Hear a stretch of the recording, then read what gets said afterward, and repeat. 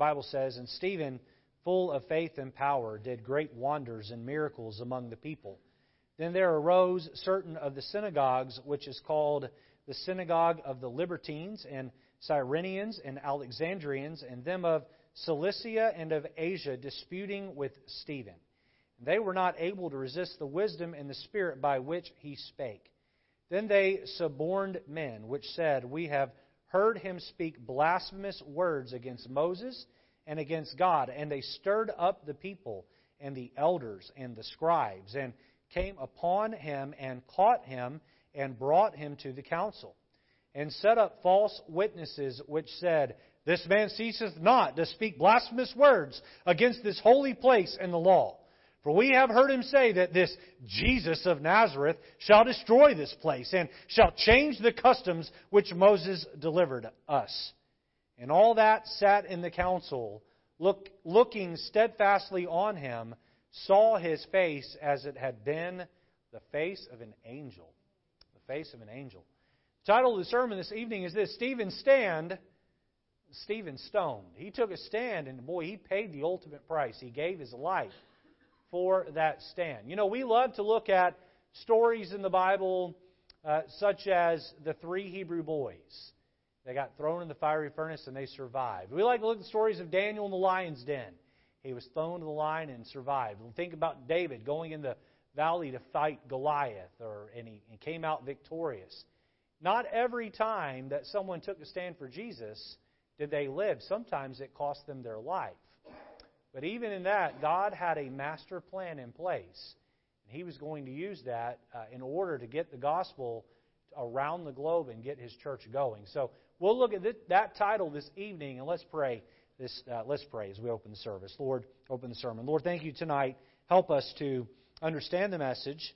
And Lord, help us to grow as a result of the message. Give us a fervency for Your word and Your work the way that Stephen had. And Lord, help us to follow the same pattern that Stephen followed. And Lord, as the world gets more hostile toward our faith, Lord, may we become more fervent in it. In Jesus' name, amen. You may be seated. Well, in Acts chapter 1, where we began, we see that Jesus ascended up into heaven, and He commissioned His disciples to do 4 things. He commissioned them to go. He commissioned them to preach the gospel, to baptize, and to disciple. Those 4 things. Go, preach the gospel, baptize, disciple. And Jesus Himself had already primed Jerusalem for a revival. He walked around Israel, mostly Capernaum and in Galilee, but spent quite a bit of time in Jerusalem, priming the pump, if you will, and preparing Jerusalem for a big revival. You see, their great prophet, Jesus, had been beaten and killed by the nation's own religious establishment. But then something marvelous happened. You know what happened. 3 days later, Jesus stood up from the dead, and He proved to be more than just a great prophet. He proved to be the Messiah indeed. The one who had been promised for thousands of years. The one who had been talked about and taught to every Jewish boy and girl. The word Messiah was as common as any word in a Jewish home. The boys and girls who grew up in Jewish homes all knew about the promised Messiah. The promised Messiah. They had been taught it since they were a small child. It had been ingrained in them beyond a point that is even explainable. Culturally, it was a part of who they were. When Peter and the disciples began to proclaim the message of salvation to the Jews, these folks were ready to believe. And believe they did. Thousands upon thousands were joining the Jerusalem church. And the Jewish religious establishment was losing its power, was losing its credibility fast. Not only that, they were also viewed by these new Christians as the enemy because they had killed Jesus. They had killed Jesus. In the first 7 verses of Acts chapter 6, we looked at those last week, Peter and the other pastors created a new position of leadership. 7 men who were the servants of God, followers of Christ, and filled with the Holy Ghost, were chosen to help minister to the needs of the people, that position would later be given the title of deacon. Look back at Acts chapter 6 and look at verse number 7. Acts chapter 6 and look at verse number 7. The Bible says, "And the word of God increased, and the number of the disciples multiplied in Jerusalem greatly." Look here, "and a great company of the priests were obedient to the faith." A great company of the priests. Now the Pharisees, Sadducees, and scribes, and other Jewish leaders were losing folks to Christianity out of their own ranks. You see what's going on here? The church has grown, and now this religious establishment is losing its power. People are becoming hostile. The popularity is turning against the religious establishment. And not only that, people are beginning to jump ship. Priests are leaving and joining the church by way of salvation. The tension was building, and things were about to get ugly. Taking a stand for Jesus was about to mean a whole lot more than just a slap on the wrist. Stephen was a deacon, but that's not all that Stephen was. This deacon would take a strong stand against the forces of evil opposing the church and would end up being the church's first martyr. Stephen would be stoned to death because of his stand for the gospel, because of his stand for his Savior. The Bible teaches that a Holy Ghost-filled Christian is a Christian who will stand and proclaim God's truth with boldness. Some of you here lack boldness. Some of you here lack the willingness to stand. Let me be clear. If you are filled with the Holy Ghost, if He is in charge of your heart, if His boldness has filled you, if He has filled you, His boldness will flow out of you. You say, well, Pastor Lejeune, easy for you to say, you're a dominant personality. You're an outgoing type. You've been trained to be a preacher. That's easy for you to stand up and say, I'm little old me. And little old me is a quiet soul who's introverted, and I find it hard to stand up and proclaim truth. My friend, it's not about my personality up against your personality. It's my willingness to yield to the Spirit versus your willingness to yield to the Spirit versus all of our willingness to yield to the Spirit. If the Holy Spirit is calling the shots in our heart, then by default we'll proclaim the gospel with boldness. You say, well, I'm a woman. That doesn't matter whether you're a man or a woman. Listen, I've met some pretty bold women who can proclaim the gospel just as well as any man I've met. How many know Sister Gail that used to attend here? Boy, Sister Gail, if you walked in the door and you were here more than 5 minutes and she wasn't up in your grill asking you if you were saved, then something was off. That's just what she did. That's who she was. How many of you here, was anybody here led to the Lord by Sister Gail? Anybody? How many of you here, the first time you visited, Sister Gail witnessed to you, tried to witness to you? Okay, with the Bars, Miss Flood, with Andres, with Jason. She was all over that. And listen, we've had other ladies in our church who were bold in their proclamation. Whether you're a man or woman, God has called you to yield yourself to the Spirit, and through that to boldly proclaim the gospel. There will be those who oppose our faith. We must stand for what is right. The more fervent we are in our faith, the more powerful our stand will be. Let me say that again. The more fervent we are in our faith, the more bold in our stand we will be. Some wonder why God would let one of His choicest servants die. Why would God stand there and let Stephen be stoned to death? Let me just say this evening, and somebody here needs to hear this. This might be the only thing somebody gets out of the message. But boy, I think it's good. God always has a plan. Always. You say, well, if God has a plan, then couldn't have God accomplished that plan by keeping Stephen alive? Maybe, but that wasn't God's choice. Listen, my friend, God's always in charge. Through good times and bad times, when good happens in the world, when evil happens in the world, by man's own free will, you can't outsmart God. God has a plan. And here evil is going to rise up and kill Stephen. But God even had a plan in that. His sovereignty is always intact. Some of you already know this, but Saul was standing there. And the coats were laid at the feet of Saul. Saul saw the murder of Stephen. You think that God did not use that in order to reach him? By the way, Saul's name would be changed to Paul. And Paul would go on to write half the New Testament. Boy, this man, Saul, was in charge of Stephen's death. And God was going to use Stephen's death to give him a fervency toward the gospel. The truth is, and I don't want anybody to miss this here, if Paul had not done what he did, there's a really good chance we wouldn't be sitting here tonight having church. Paul's pushing of the gospel to the Gentiles. We're Gentiles. Amen? There might be a few folks in here that have some Jewish blood in them, but most of us are Gentiles in here. We are saved as a result of Paul's ministry. Would have Paul given his life to the gospel ministry if God had not allowed Stephen to be stoned? Would have Paul been as fervent in his gospel? These are questions I don't have the answer for. One can only speculate. But boy, God had a plan in that. God always has a plan. Always has a plan. You say, someone wronged me. How could God let that happen? God always has a plan.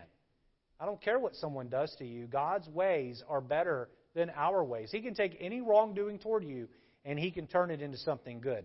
We're going to look at 4 thoughts this evening as we consider this topic. Stephen's stand, Stephen stoned. Let's jump into tonight. Point number 1, notice Stephen's ministry. Stephen's ministry. Let's jump right in here. Notice letter A, his wonders. His wonders. Look back at verse number 8 of Acts chapter number 6. It says there, and Stephen, full of faith and power, did great wonders, and miracles among the people. Now, we all know Stephen is being stoned, and if you grew up in church the way I did, or you grew up going to Sunday school or youth group, then you've heard the story of Stephen, how that he was arrested. You've heard some version of what we're going to cover tonight, and different emphasis are put on different things. Not too many people focus on verse 8.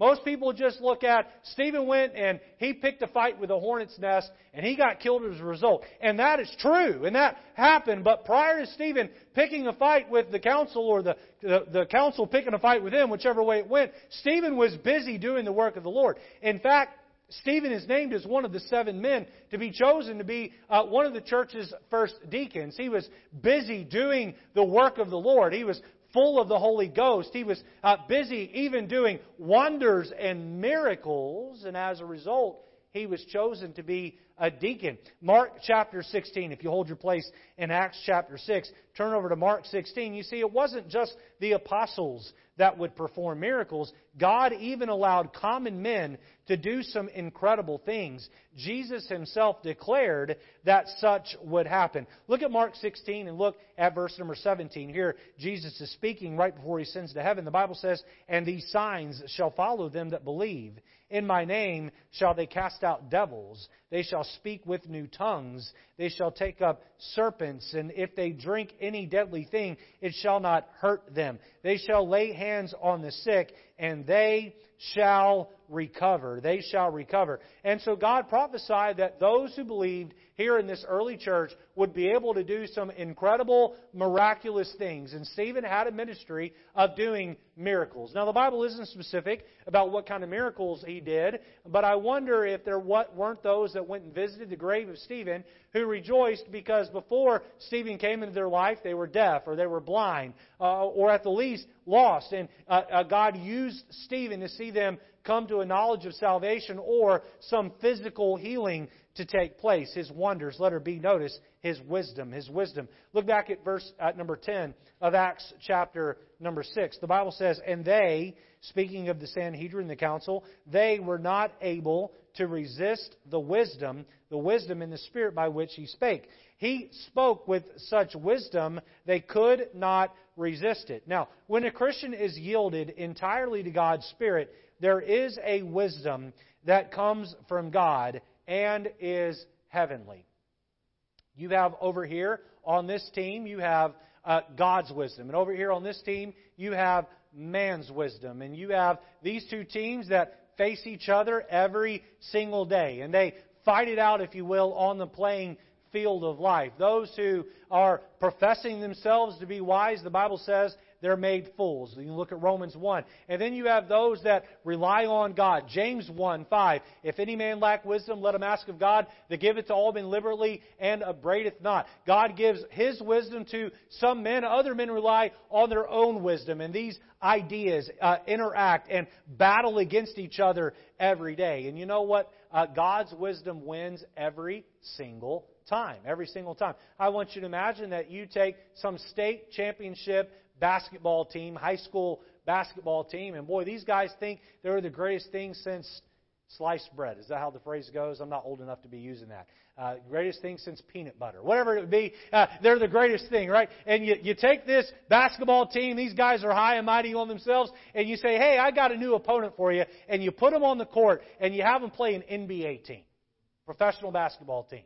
I have an idea the score is going to be lopsided, and those guys are going to walk off not feeling like they did so well. Maybe you could take a fourth grader who makes straight A's and is extremely smart. Maybe this fourth grader even has a slant or a leaning towards science. And boy, he just excels in that science book. And you take that fourth grader and you put him up against a tenured college science professor. There's no question that the college professor, at least in most cases, would win going away. Again, no contest. Now, we'll see in just a moment that these religious phonies could not match Stephen's wisdom, but I'm left to wonder how Stephen used that wisdom to help grow the church. How did Stephen use that wisdom to help grow the church? Now, many people, God gives them wisdom, but they don't use it to help grow the church. I wonder if Stephen counseled marriages prior to being stoned. I wonder if he ministered to widows. I wonder if he did not take in an orphan child under his wing and mentor him. I wonder if Stephen didn't teach the Scripture to new Christians and maybe was involved in some sort of discipleship effort. Stephen's wisdom, letter C, we see his witness. His witness. Look at Acts chapter 6 and verse number 10 again. The Bible says, and they were not able to resist the wisdom and the Spirit by which he spake. Now notice that word Spirit is lowercase. The Spirit by which he spake. That does not indicate the Holy Spirit. When you see, in most cases, when you see a lowercase s, it's referring to the spirit or the attitude of a man. How is our spirit expressed? When you speak, you put your hand in front of your mouth and you can feel air being pushed out of your mouth. You must breathe outwardly to speak. That is your spirit leaving you. And so here Stephen ministered with his spirit by which he spake. How did Stephen become such a dynamic Christian? How was he able to do such wonders and miracles? How was he able to proclaim such wisdom? How was he able to be such a bold, effective witness? Look at Acts chapter 6 and look at verse number 8 with me again. Look at verse number 8. The Bible says, and Stephen, full of faith and power. You see that there? Full of faith and power. Without faith, it is impossible to please Him. Now, faith is the substance of things hoped for, the evidence of things not seen. You cannot be a great Christian unless you live your life by faith. The Bible says he was full of faith and power. Where did this come from? Boy, as I read about Stephen here in Acts 6 and Acts 7, I imagine a Christian superstar. I imagine a man who was greatly filled with the power of God and did incredible things in the church. Boy, you take a bunch of Stephens and put them in a church, that church is going to grow. Stephen was a spark plug Christian. A spark plug Christian. I praise God for churches that have spark plug Christians in them. And you think, wow, well, Pastor, how do I become a spark plug Christian? Now, listen, you may read about Stephen and that idea of all the things he did. You might sit there like me and say, wow, I could never be that. But can I tell you that the reason why Stephen was such a great Christian was because of letter D. Notice his walk. His walk. Look at verse number 15 with me. And here we find the secret behind Stephen being such a great Christian. Look here. And all that sat in the council, looking steadfastly on him, saw his face as it had been the face of an angel. Does that sound familiar? Does that sound like an Old Testament story that happened? Turn over to 2 Corinthians chapter 3. 2 Corinthians chapter 3. Here Stephen is. He's been brought in by the council, the way Peter and John were. And they're going to question him. Now again, at this point, the council is far more desperate than they were with Peter and John. They're losing members out of their ranks, and they're ready to take a more desperate line, more desperate action. And so they're going to be much more hostile with Stephen. But they look at him while he's sitting there in his chair, and they say his countenance radiates like that of an angel. Look at 2 Corinthians 3, verse 7. Look a little further into the verse. I'm going to start reading a little ways in here. The Bible says, "So that the children of Israel could not steadfastly behold the face of Moses for the glory of his countenance, which glory was to be done away." You remember the story where Moses goes up in the mountain to get the Ten Commandments, to get the law, more than just the Ten Commandments, to get the law? And God says to Moses, "I want to reveal myself to you. Boy, you're so close to me, and I've gotten to know you, but I want you to know me just a little bit more." He says, "Moses, I want to reveal myself to you." And Moses is like, "Great, let's do it." And God says to Moses, well, if any man sees me in my glory, it will kill him. You remember God hides Moses in a cleft of a rock and puts his hand and passes by. And then Moses sees the after effects, the hinder parts of God. And Moses comes down off of the mountain, and the people cannot look at him because his face is radiating with the glory of God. Why did Moses' face radiate? Because he had spent time with the Lord. I have wondered, even going back to being a teenager and reading through Acts 6, I've prayed this prayer many times: "Lord, help me to walk so close with you that even my visage is so obvious to the world around me, they know I've been with you." Boy, his face shone like an angel. Now, that's a walk with God that I've never had. That's a walk with God that I can only dream of. I think about characters in the Bible that were extremely close to God. Enoch and Elijah, they walked so close with God that they were just taken right up into heaven. Enoch especially. The Bible says he walked with God and he was no more. The Lord took him. God looked at Enoch one day and said, "Enoch, you're so close to heaven. You might as well not take the trip back home. You're closer to my home than you are your own. Why don't you just come on up here and be with me?" Wow. Elijah, God sent a chariot of fire down and took him into heaven. Moses' face glowed because of his time with the Lord. You know, we see folks accomplish great things for God and we think, well, I could never do that. We'll see in a moment that Stephen's going to stand up against the religious system of his day. And you think, wow, what boldness. I'm scared to even pass a tract out, much less do what Stephen did. Where did he get that boldness? Can I tell you where Stephen got his boldness? Stephen was able to be bold publicly because he was humble privately. You see, Stephen learned to take a stand when he first learned to bend a knee. Stephen spent time with Jesus. He had a walk with God.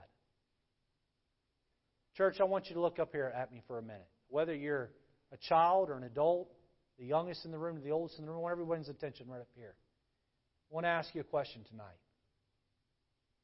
Do you have a personal daily walk with God? Are you so busy with life that your walk with God has fallen by the wayside? Now, those of you here that would say yes to that question, let me ask a follow-up. Has it grown stale and cold and habitual? Are you really spending time with God, or are you just going through the motions? Reading 2 or 3 chapters and reading through your prayer list and prayer and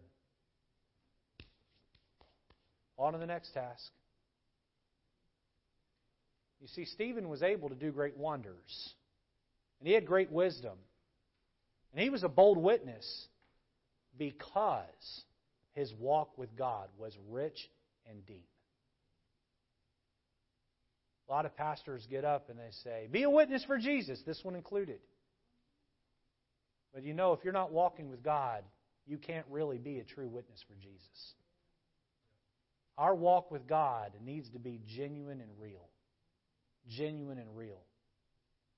Many of us, we are busy playing a game. We dress up, we come to church, we smile. We have everyone else's approval on our life, at least here on Sunday. But the Lord Jesus really knows how much time we pray. The Lord Jesus really knows how much time we spend with Him in the Word. Well, let's make sure we don't cut God out of our schedule. Number 1, we see Stephen's ministry. Number 2, we see the council's method. The council's method. Look at verse number 9. Acts chapter 6, verse number 9. The Bible says, then there arose certain of the synagogues, which is called the synagogue of the Libertines and Cyrenians and Alexandrians, and of them of Cilicia and of Asia, disputing with Stephen. Let me just take a moment here before we continue the reading and give my best explanation of this that I can. Okay? Notice here you have different sects. Now, a synagogue is a Jewish place where folks gather to worship. Okay? And so there were synagogues. In fact, Jewish people still worship in synagogues. You say, well, why are there all of these different sects? Now, here's what I believe. All of these people had their own version of Judaism. And so just like we have a variety of denominations in the world today, you know, even within the Protestant world, you've got Presbyterians and Lutherans and Methodists and Episcopals and Congregationalists and so on and so forth. You have a variety here. And I believe that some of these had taken Christian tradition of the early church and had mixed it in with Judaism, and you had some sort of a compromise. By the way, this might be of interest to some of you. Notice that in the list there you find the Alexandrians. Almost every English Bible that isn't the King James Version originates from something called the Alexandrian text.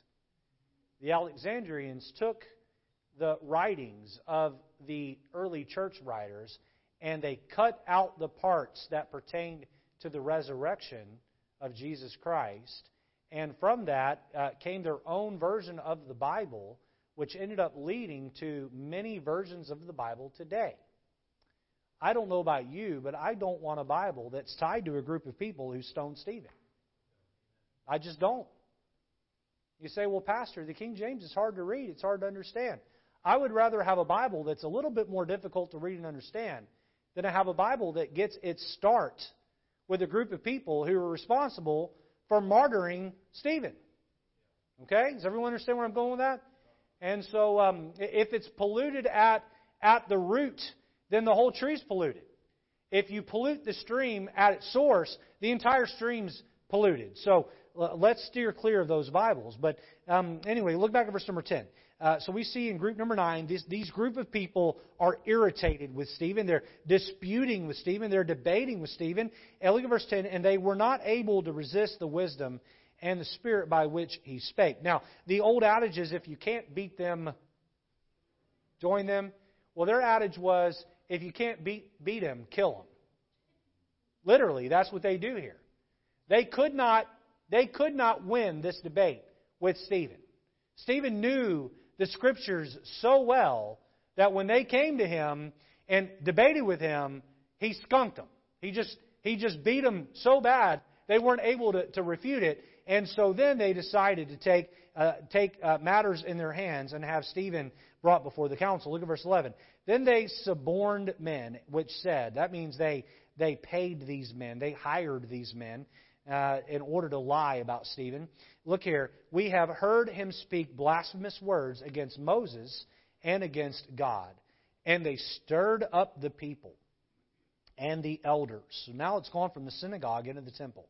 And the scribes, and came upon him and caught him, and brought him to the council, and set up false witnesses. Where have we seen this before?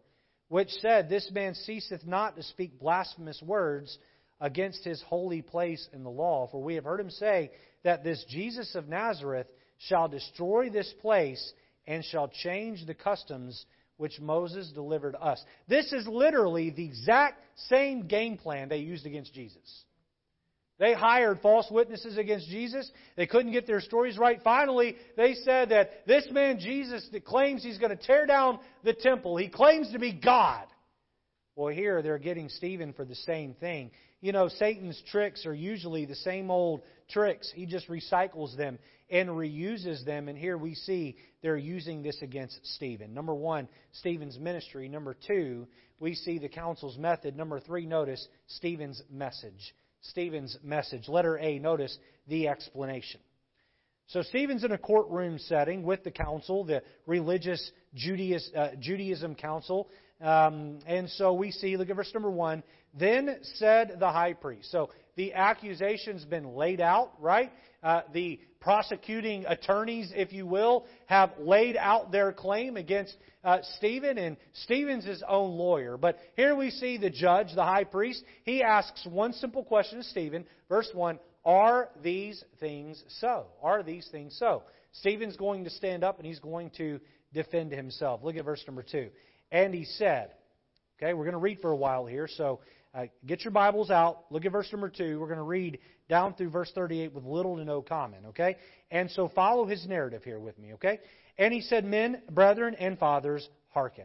The glory of God appeared unto our father Abraham, which when he was in Mesopotamia, before he dwelt in Sharon, and said unto him, Get thee out of the country, and from thy kindred, and come into the land which I shall show thee. Then came he out of the land of the Chaldeans, and dwelt in Sharon, or Canaan. And from thence, when his father was dead, he removed him into this land wherein ye now dwell. And he gave him none inheritance in it, no, not so much as to set his foot on it. Yet he promised that he would give it to him for a possession, and to his seed after him, when as yet he had no child. And God spake on this wise, that his seed should sojourn in a strange land, and that they should bring them into bondage, and entreat them evil 400 years. And the nation to whom they shall be in bondage will I judge, said God. And after that shall they come forth and serve me in this place. And he gave him the covenant of circumcision. And so Abraham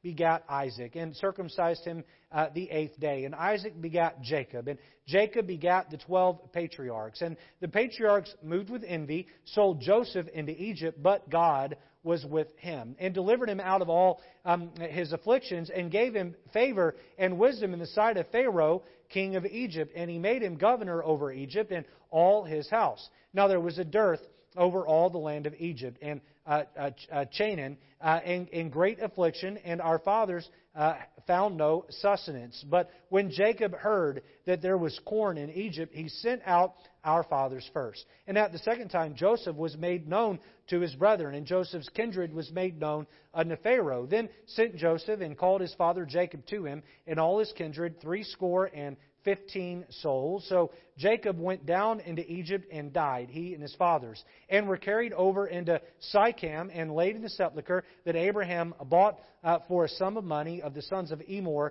the fathers of Sychem. But when the time of the promise drew nigh, which God had sworn to Abraham, the people grew and multiplied in Egypt, till another king arose, which knew not Joseph. The same dealt subtly with our kindred, and evil entreated our fathers, so that they cast out their young children, to the end they might not live. In which time Moses was born, and was exceeding fair, and nourished up in his father's house 3 months. And when he was cast out, Pharaoh's daughters took him up, and nourished him for her own son. And Moses was learned in all the wisdom of the Egyptians, and was mighty in words and in deeds. And when he was full 40 years old, it came into his heart to visit his brethren, the children of Israel. And seeing one of them suffer wrong, he defended him, and avenged him that was oppressed, and smote the Egyptian.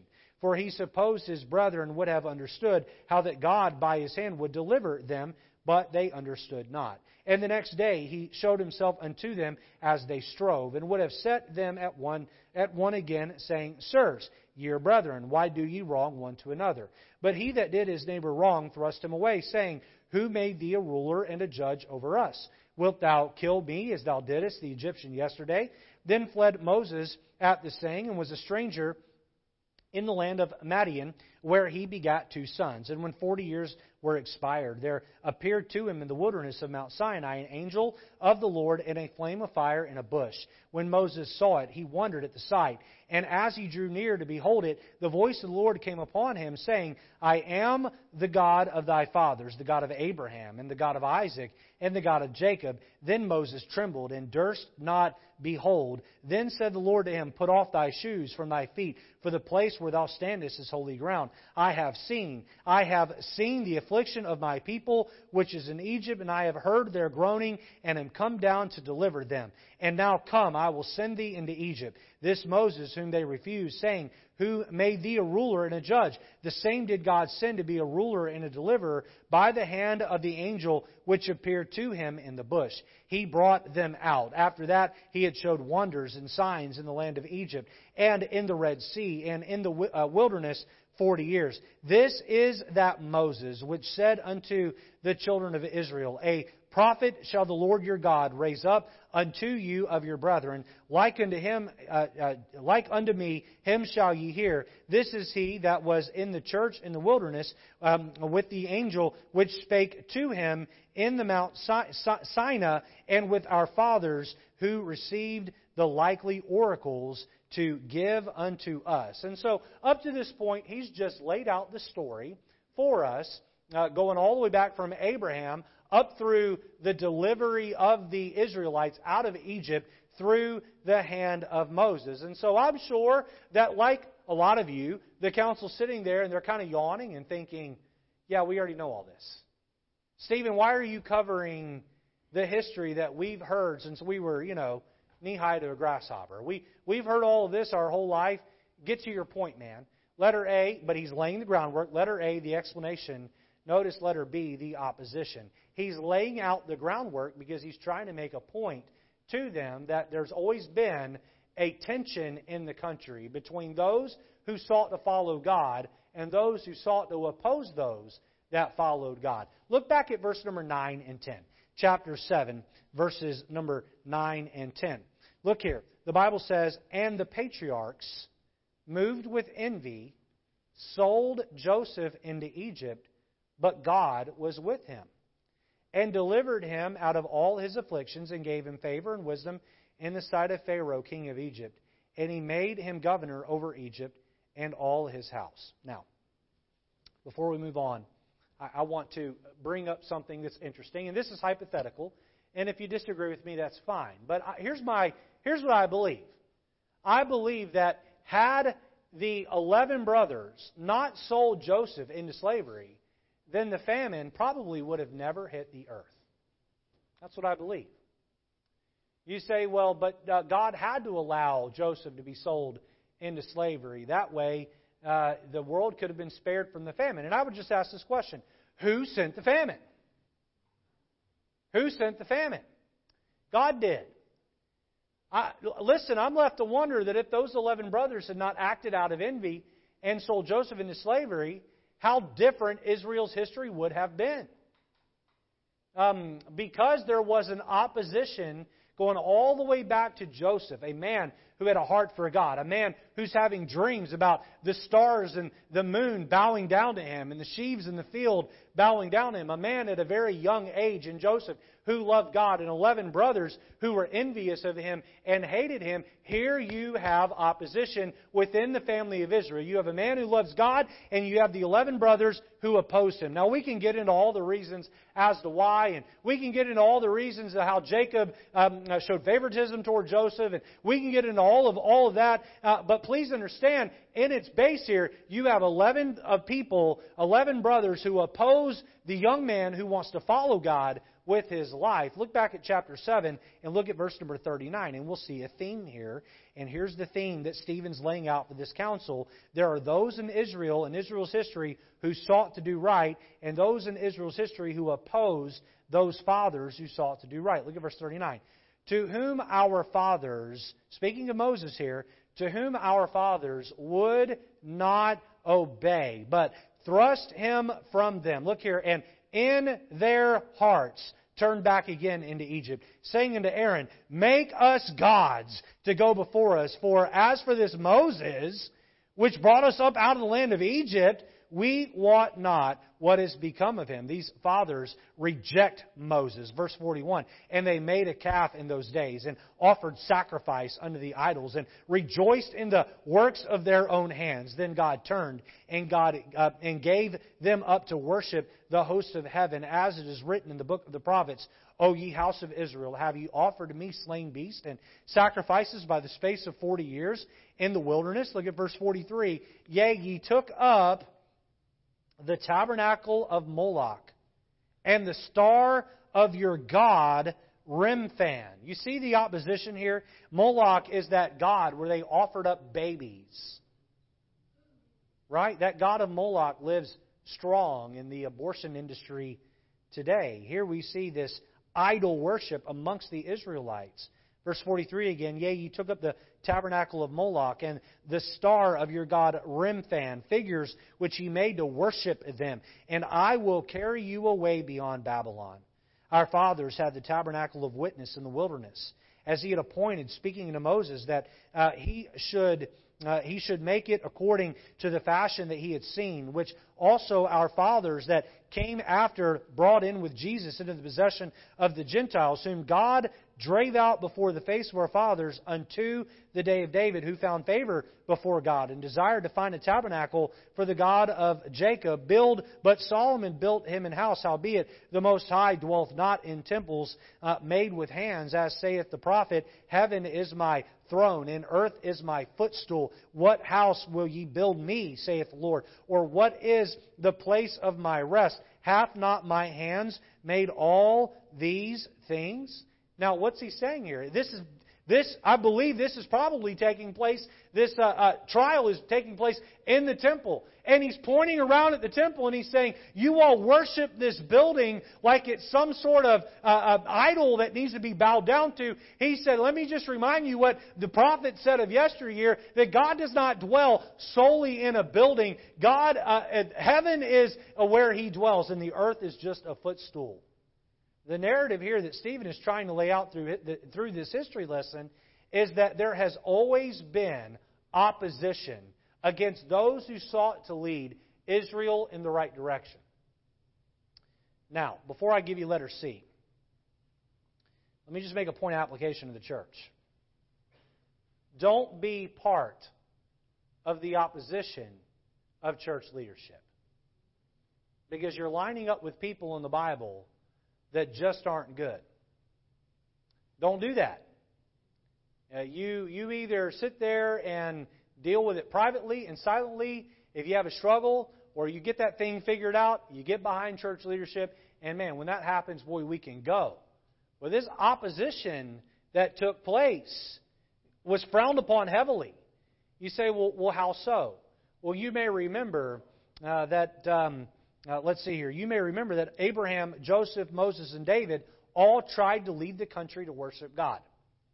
Joseph's brothers, Korah and his followers, and many of the rebellious kings all tried to lead the country away from God. You know what Stephen is telling these folks? He's telling them that throughout history, there's been a battle between good and evil that's existed. Letter C, notice the application. Now, Stephen has laid out the history. He has laid out the groundwork, and now he's going to hit them right between the eyes.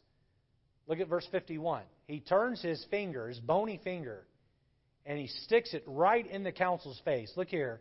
Ye stiff-necked and uncircumcised in heart and ears. Ye do always resist the Holy Ghost, as your fathers did, so do ye. which of the prophets have not your fathers persecuted?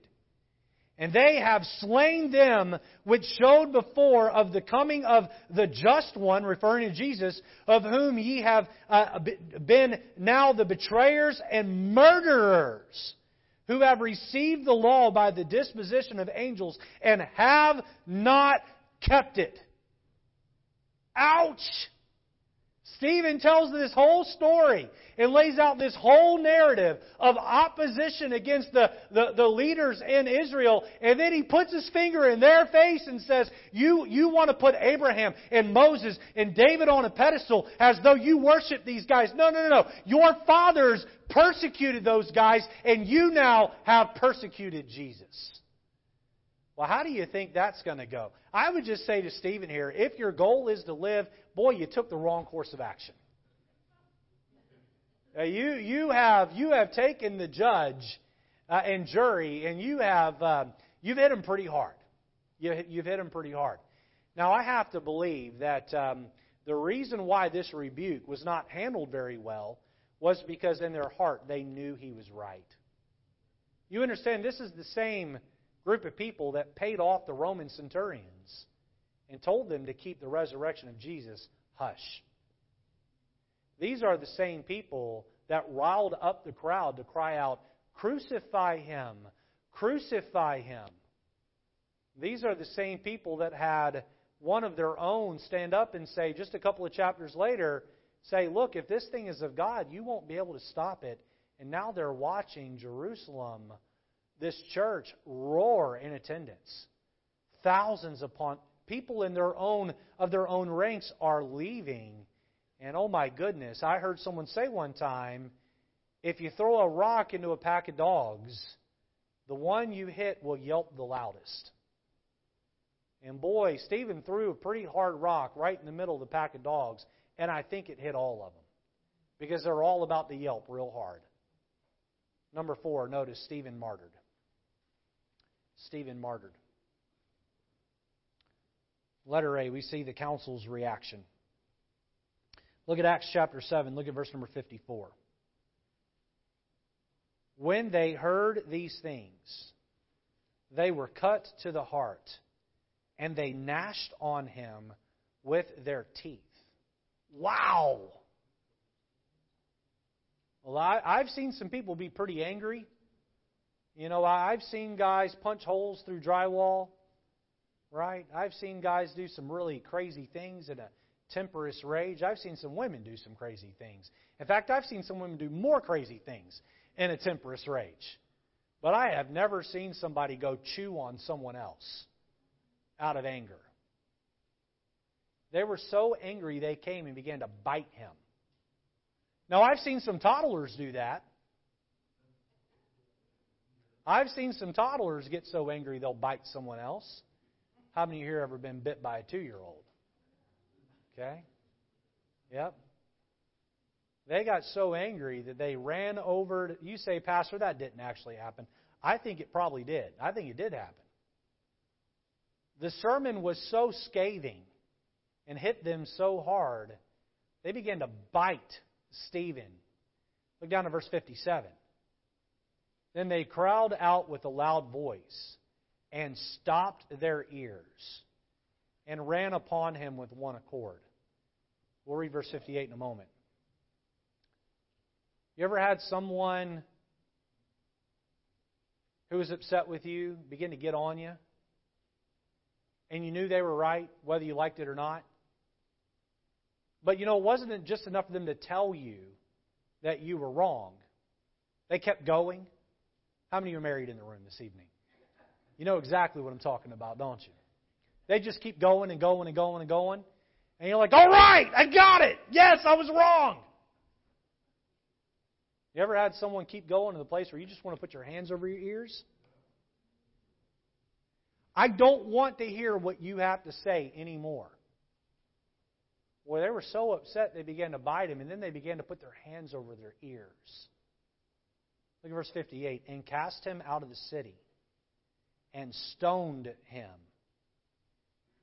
And the witnesses laid down their clothes at a young man's feet whose name was Saul.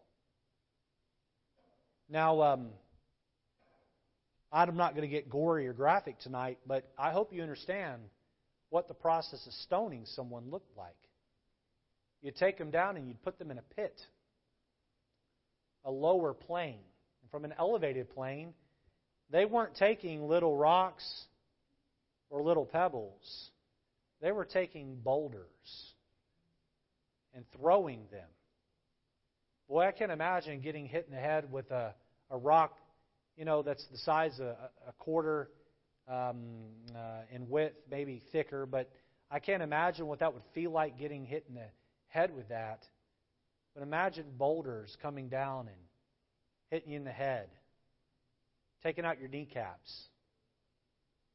Boy, they threw stones at him and rolled boulders down that hill at him until they had killed him. Boy, he had stood boldly and it had cost him his life. Well, how did Stephen respond? Notice letter B, Stephen's response. You see, a while back in church, we talked about reacting versus responding. These folks reacted, but Stephen, he responded. Look at verse 55. The Bible says, "But he, being full of the Holy Ghost, looking up steadfastly into heaven, and saw the glory of God, and Jesus standing on the right hand of God, and said, Behold, I see the heavens open, and the Son of Man standing on the right hand of God." I've heard a lot of preaching out of these verses with speculation. So I'll share the speculation that I've heard. We know that Jesus went to heaven and He is seated. He is seated at the right hand of the Father. But here in these verses, He's not seated, He's standing. Well, why was He standing? Some have speculated that maybe Jesus wanted to come back right there and rapture the church. The Father wouldn't let Him. I don't know. But you're left to wonder. You're left to wonder.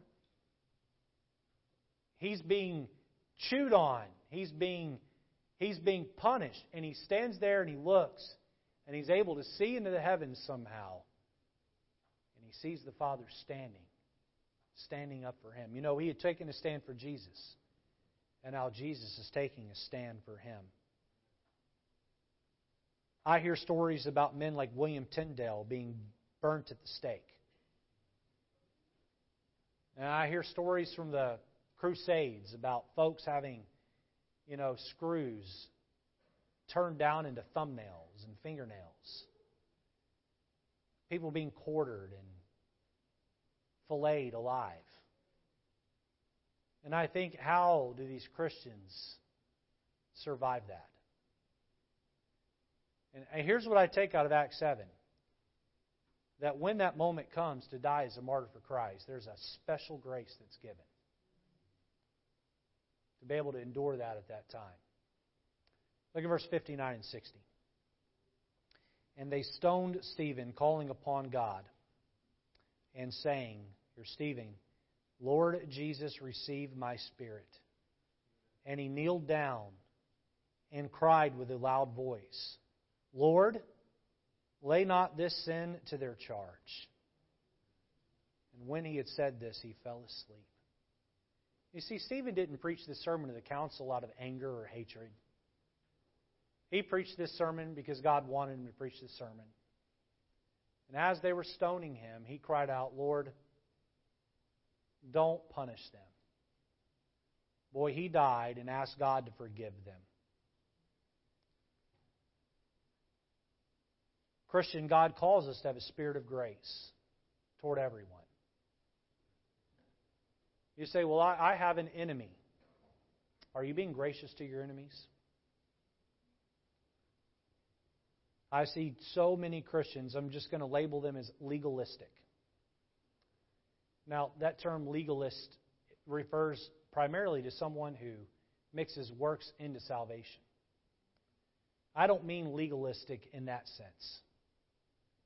I mean someone that after they get saved, they're so rules heavy, they become judgmental toward others who won't abide by the same list of rules that they follow. Christian, God's called us to show grace to each other. Grace to each other. Someone doesn't have to dot their I's and cross their T's exactly like you do.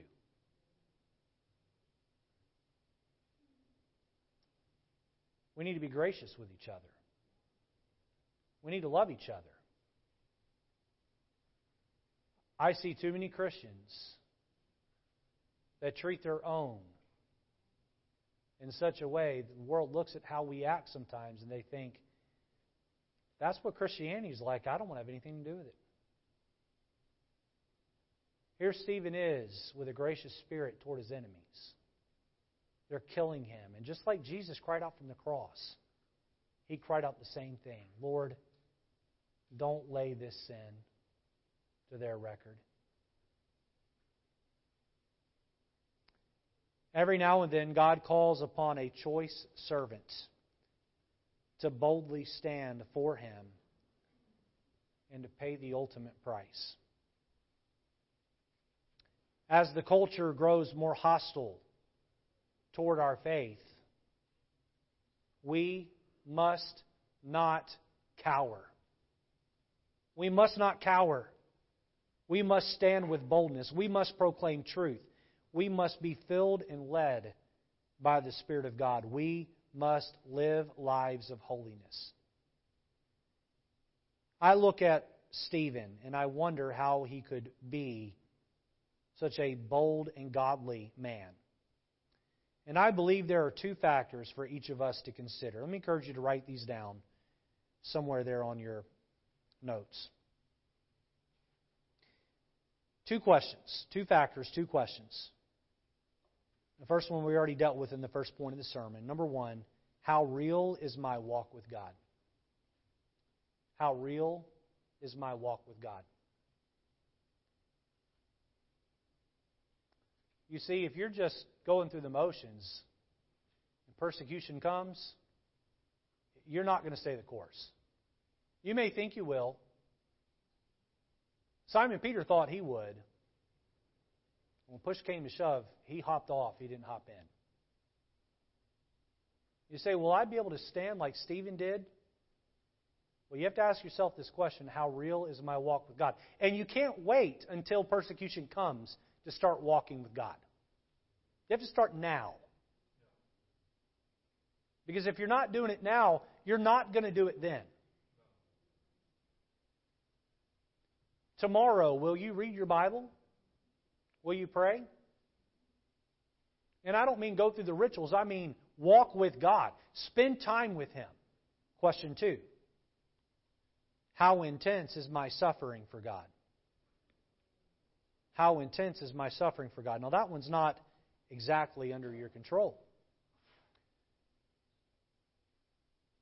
But here is the final point I'll make in the message tonight. When I suffer for God, it intensifies my walk with God. When I suffer for God, it ought to intensify my walk with God. But if you don't have a walk with God to be intensified, then what? Christian walk with God. And as the world gets more hostile toward our faith, it ought to intensify your walk with God. One day, God may call you to be a martyr. And if He does, you'll be ready. Because when it was easy, you walked with God. And when it got hard, your walk with God became more fervent and more intense. Again, turn back over to Acts chapter 6 and look at verse 15. Acts 6, verse 15. And all that sat in the council, looking steadily on him, saw his face as it had been the face of an angel. Is there something different about your countenance than the lost? Are you walking with God? Are you walking with God? Let's have our heads bowed and eyes closed this evening.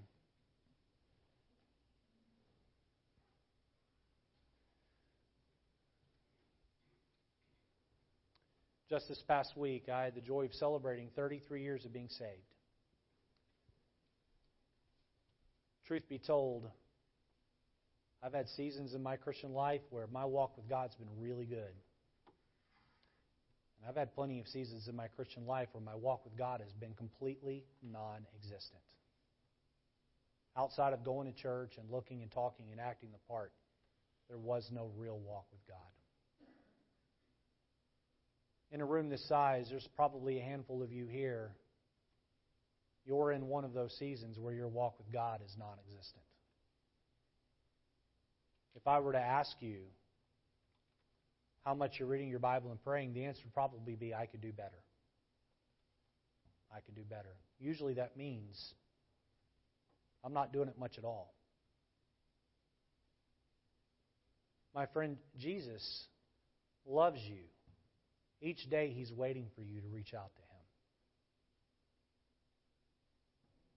How many here tonight would say, Pastor Lejeune, the Lord has showed me that my walk with God needs to greatly improve.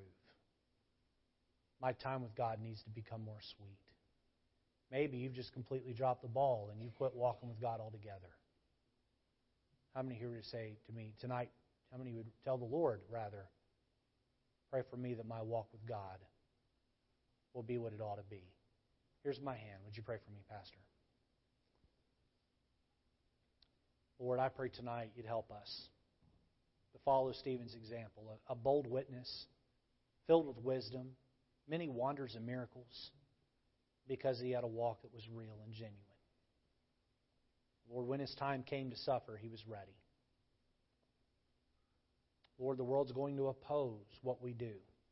May we not be surprised by that. May we not be shocked by that. Lord, help us just to stand for what's right. Let the chips fall where they may. Help us to walk with You.